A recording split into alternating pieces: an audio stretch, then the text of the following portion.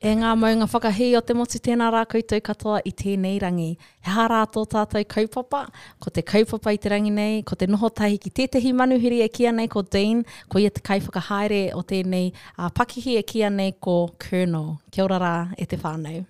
So we've got a guest with us today.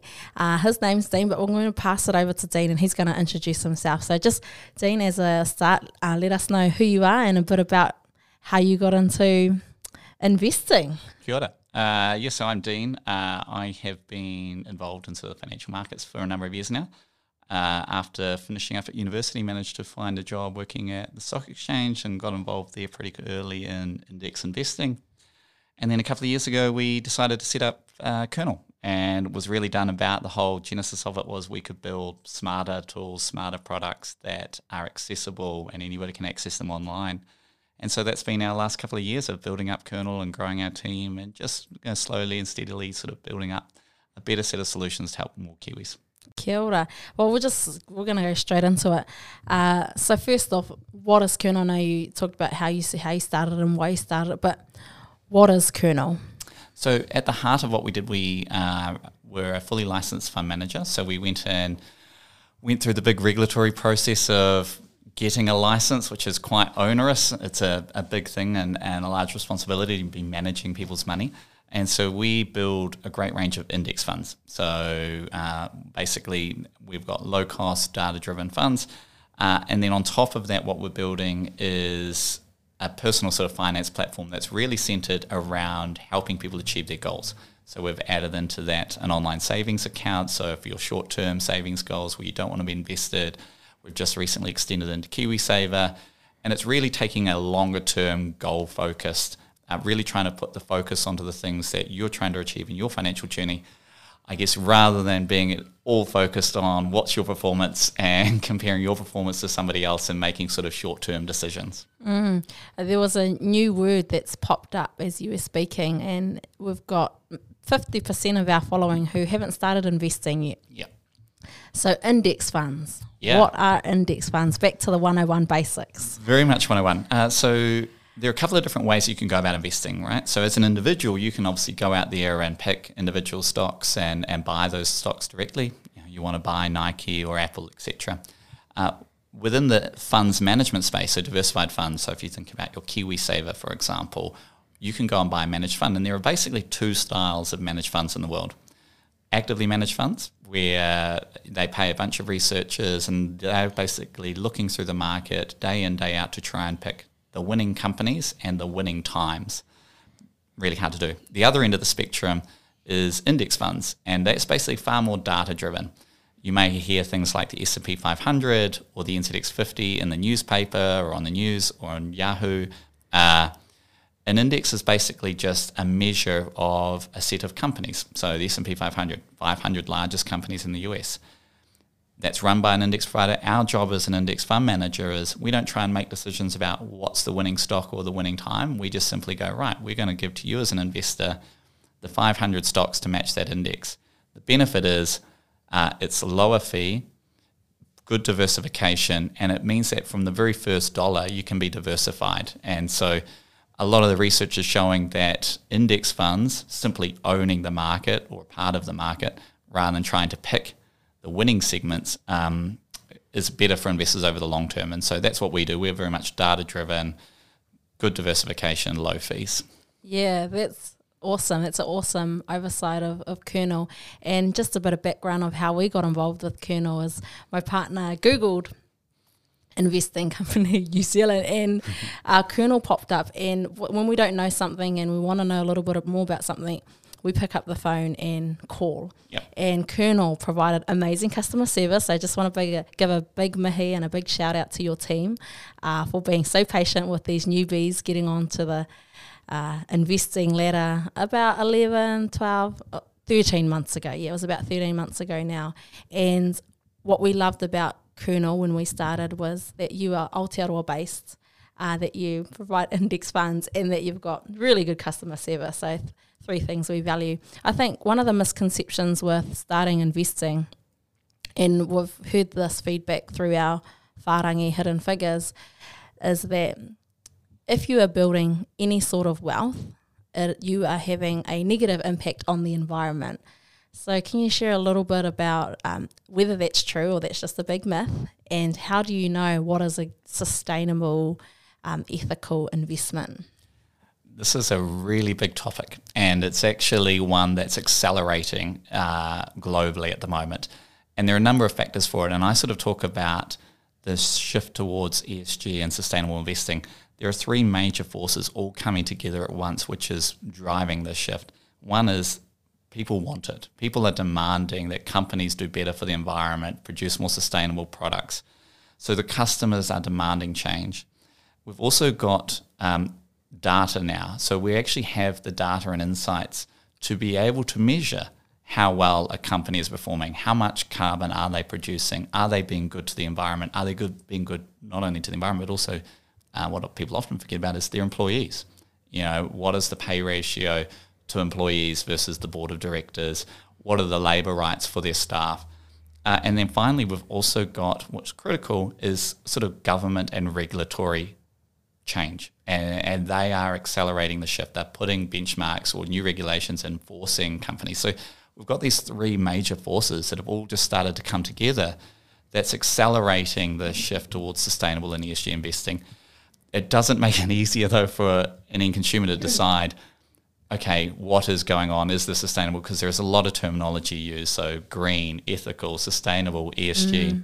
We've written a few blogs on it. That's probably a good starting point to start breaking down some of the terms. When it comes to buying shares in a company, I think the biggest misconception is around the direct impact that that dollar has. So if you invest into a fund that's buying shares, or you invest into a company directly that's listed on a stock exchange, you bought shares in that company, the money that you pay isn't actually going to the company. It's going to somebody else who already own those shares. What you're doing, though, is choosing whether or not you want to participate in the profits of those companies. So you may go, I don't want to be a shareholder in this company because I don't want to be taking profits from oil exploration, for example. But there is a flow-on effect that when a number of people start shifting their money and say, we're not going to fund this anymore, it does have an impact on those companies, their ability to raise money, to continue in their business operations. So it starts diving into that. So I think the main thing there is looking at those values and what's important to you, and you can start Googling and finding funds or companies that are aligned to then your values about what you want to achieve. So there's some really interesting things out there, and each region has their own different lens as well. So last year we launched an ESG fund for New Zealand. So ESG stands for environmental, social and governance. So those are the three things that companies get measured on. What is their environmental impact? What is their impact on the community? What is their board's governance and their treatment of staff, etc.?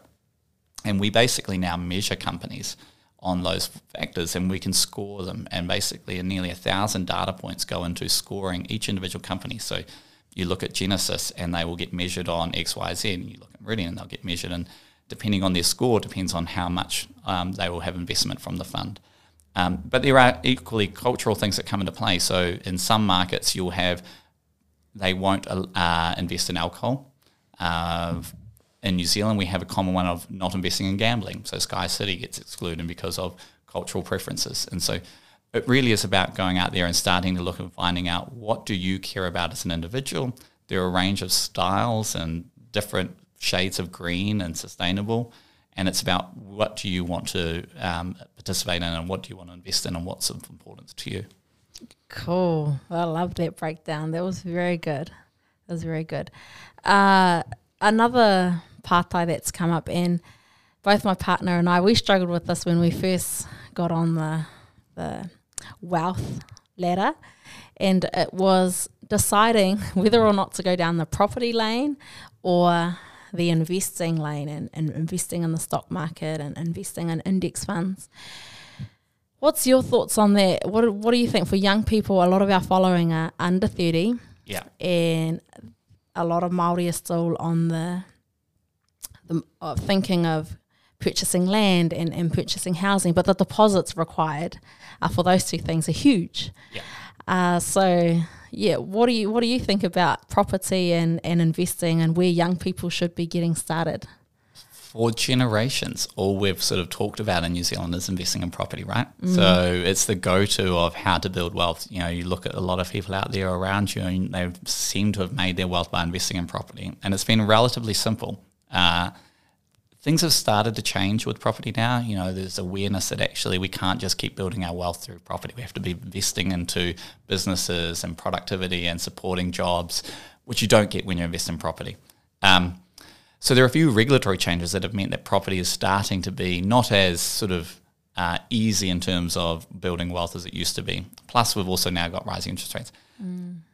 The other big challenge is just even getting started in property. So to have an investment property, you still need sort of 40% deposit. Now, in Auckland, you basically got to be wealthy before you even get into property, right? But it isn't one or the other, and I think that's key. I think a lot of people will start investing. You know, we see people investing with Kernel who are starting because it's accessible. They can start building their wealth. Their first objective actually is to build a deposit for a house. And you can't deny actually having that security over your head. It's something that we all really value, and getting onto your first home. And then you can run things in parallel. You can continue to invest. You can continue to ensure that you've got money there when you need it. That's one of the benefits I would say as well around investing outside of property is life throws up curveballs and you never know what's going to come along. The nice thing about, you know, index funds and being invested outside of property is if you need to sell down for, you know, you need a few $1,000s, you can't just go and do that as easily with a house. You can't go and sell the bathroom, but you can sell a little part of your general investment. So it gives you more flexibility. So having a mix of both and aiming to have a mix of both is a really good position for a lot of people to be in. And equally, you know, it comes back to that whole, you don't want all your eggs in one basket. You know, you invest into shares, it's you can get exposure to different markets, different companies, different things that are going on around the world, where property, you are at the mercy of what is happening in New Zealand in property only. And you may have 2 or 3 properties, but they could all be impacted by the same change in regulation or rising interest rates. And so you want to ensure you've got a mix of assets and different investments to ensure you're not at risk of one thing hitting at once. You know, we live in a land of earthquakes and volcanic eruptions and other things as well. So there's always those unknowns that could happen. Yeah. Wow. Yeah, such a good point. And I agree. I think it's possible to do both and build both at the same time.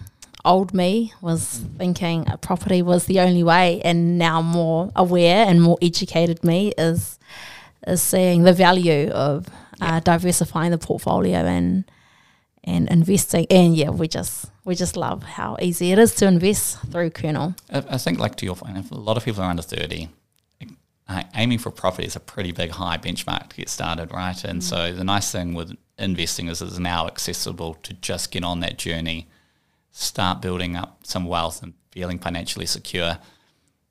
I think, I know personally my experience and going through your 20s, how much your life fundamentally changes as well.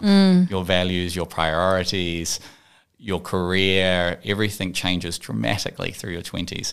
And I think that starting out piece with investing is really key, because it takes a long time before it feels like you're getting anywhere.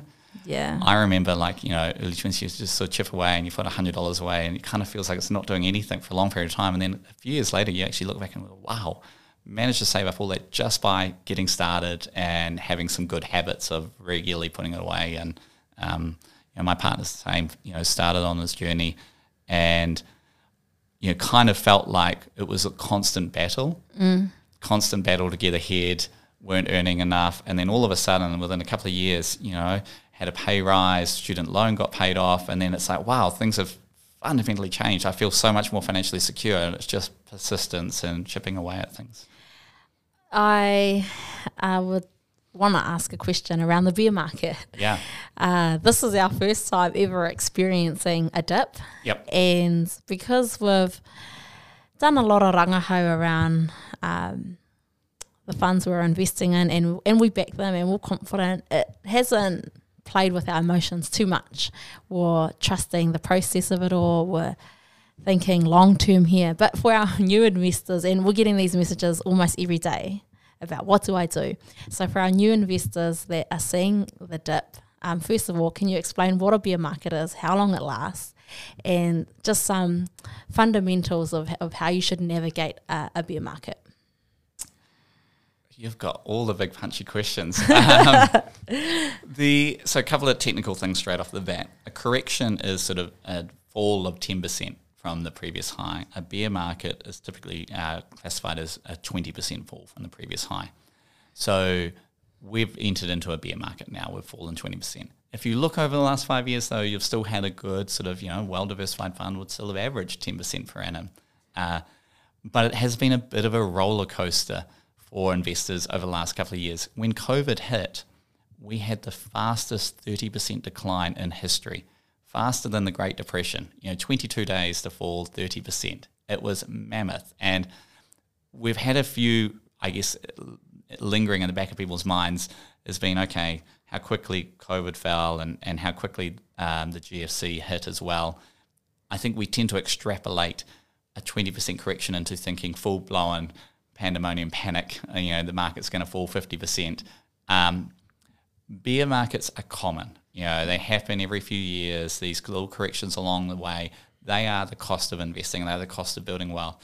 The key is not selling out, not reacting if your situations haven't changed.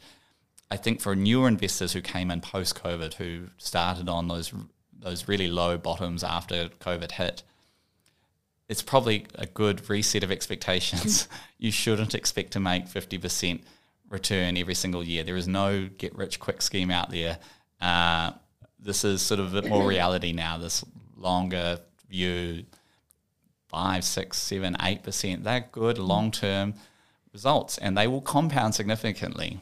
You don't need to earn 50%. So we've entered this period. I think the other thing to remember is markets are often forward-looking. So I think the other thing that on people's mind is, we're going to enter into a recession. And so this sort of correction is not like the COVID correction where we had a lot of stimulus and we had a really quick recovery. This is going to be a more normal bear market that's going to recover over the next sort of 12 months or so.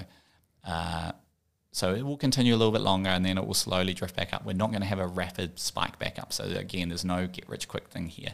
But it's a reminder of that patience piece and that markets are forward-looking. So the markets have already started to factor in that we may enter into a recession, that growth is going to be slower. So if things start going a bit more sour in the economy, it doesn't mean that markets will continue to fall further. A lot of it's already expected now. And so these are opportunities to continue to regularly invest. That's the strength is, regularly investing is one of the most powerful things. It does remind people, though, I want to call out that why diversification is key. A lot of people may talk about buying the dip, and buying the dip is a good strategy if you're buying into a well-diversified fund where you're buying the market. We know over time the market will go back up and it will build and give a nice long-term expected return. Buying the dip in an individual company is not guaranteed.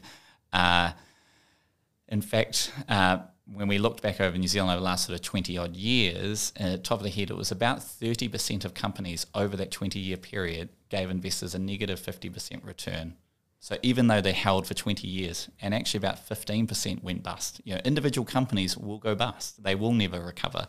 And so that's why we talk about diversification, why it's important to not just go and put everything into one stock or one company if you're investing in direct shares, because you may think you're buying the dip, but that could be the dip that dips and dips. And so diversification is really key, regularly investing, and just focusing on your long-term personal goals. If those haven't changed, then there's no reason to be fearful. It's horrible looking at the numbers, so set up an automatic investment and don't log in is probably the best advice. Yeah. Auto investing. Yeah. That's our strategy too. Set and forget. Yeah, don't check it. With your investing journey, can I ask how many years have you been investing in the stock market?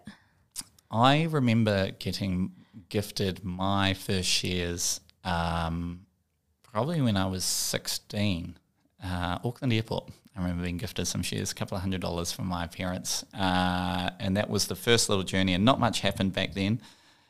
Then I remember I joined the stock exchange and started working, and after working there a couple of years, I got involved in the index funds, and I still had a couple of shares, and look back now going, wow, if I'd actually just started investing into the index funds back then, it would have been such a different position right now. So I've been investing now 10, 12 years or more. Yeah.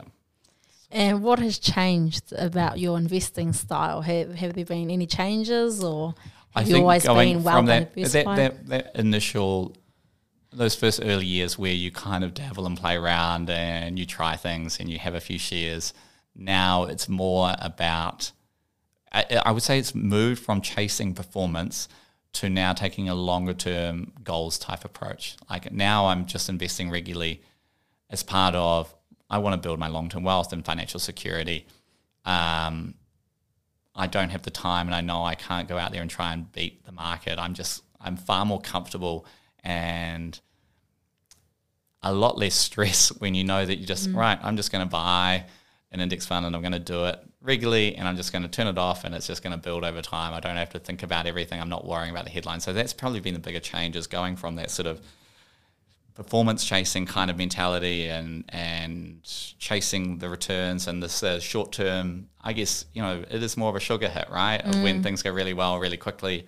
So now it's kind of a bigger picture financial security goals thing. I think that's that whole journey as you go through your 20s, how your outlook on life and your values and priorities change has sort of occurred along with that. Well, we're just going to start wrapping this one up, but we are nearing matariki. Yeah. And for us, this is a great time of reflecting and thinking about what went well in the past year and what we want to work towards in the coming year. So just some reflections. What was one of the greatest things you as an organisation with Kernel that you've achieved over the last year? I think probably your first point is, for me, it is our team. I absolutely love the team that we've built here. We've got a team that has become very mission orientated on how do we help more Kiwis build long-term wealth. And we've got a group of people in here that are just as passionate as I am, which is, when you start on this journey, you come in and this is my baby and what we're trying to build and the impact we can have, and to have built up a team. In the last 12 months, we've sort of grown from 8 to 25 staff now, and to be able to have that many people here in New Zealand working to help others is quite exciting. And I think, seeing that change and seeing the feedback we get from customers is also really gratifying. Like we've got a little Slack channel, and every time there's some amazing little comments come through, we share around. The whole team really feels a significant reward from seeing how we've changed some people's lives and the impact and that feedback that comes through. So yeah, it's been pretty exciting. It's been a very busy start to the year. The first 6 months feels like they've flown by. There's been a lot that's been happening, and we've got a lot that's ahead of us that we're really excited to start sharing with the market. So for us, it's kind of been a little bit of a breather. We did a great little team event away the other day as well to kind of just take time and reconnect with everybody. And what I am looking forward to is now that we're sort of on the other side of COVID here, is getting back on the road, seeing people. That has always been a thing that I've really enjoyed, is our sort of regional road trips and getting out and meeting people face to face is, again, really rewarding, having that engagement from our customer base. And what's a goal Kernel's working towards over the next 12 months? Some of the things that we are working on is that over the next 6 months or so you'll see is how do we give people more tools in the platform to help them on their goals. That goals-focused mentality of being able to help people, guide them towards the things that they need and achieve those life milestones, be it I want to save for a house or we've got to save up our emergency fund. How do we support that and make it really rewarding and really easy for people to focus on their goals? And that way you don't have to be stressed about whether you're in a bear market or not. You can just know, right, we're on track for our goals. Awesome. And then our last question is, how easy is it to join Kernel? It's a couple of minutes. Everything these days is digital, and that's one of the things that we looked to set up was a fully digital experience that you can do it all online. And anybody that has trouble, call our customer success team. And so, we love chatting on the phone. So you can always call the 0800 number and talk you through any questions or queries that you have or what's going on with the different product range. Awesome. Tēnā koe. Thank you so much for your time today. We love that, and we look forward to seeing Kernel grow in the next few years. Tēnā koe. Kia ora e te whānau, just a disclaimer from us at the Hidden Figures podcast. Our content is for informational and educational purposes only. It is very important to do your own rangahau before making any investment decisions based on your own personal circumstances. We are not financial advisors, nor do we have a license to provide professional advice. We are simply sharing our own journey and our own personal whiako in the hopes to help you normalise financial kōrero with your whānau. Wishing you all blessings and abundance, and reminder, wealth is for us. Rehe ki te kō e te whānau.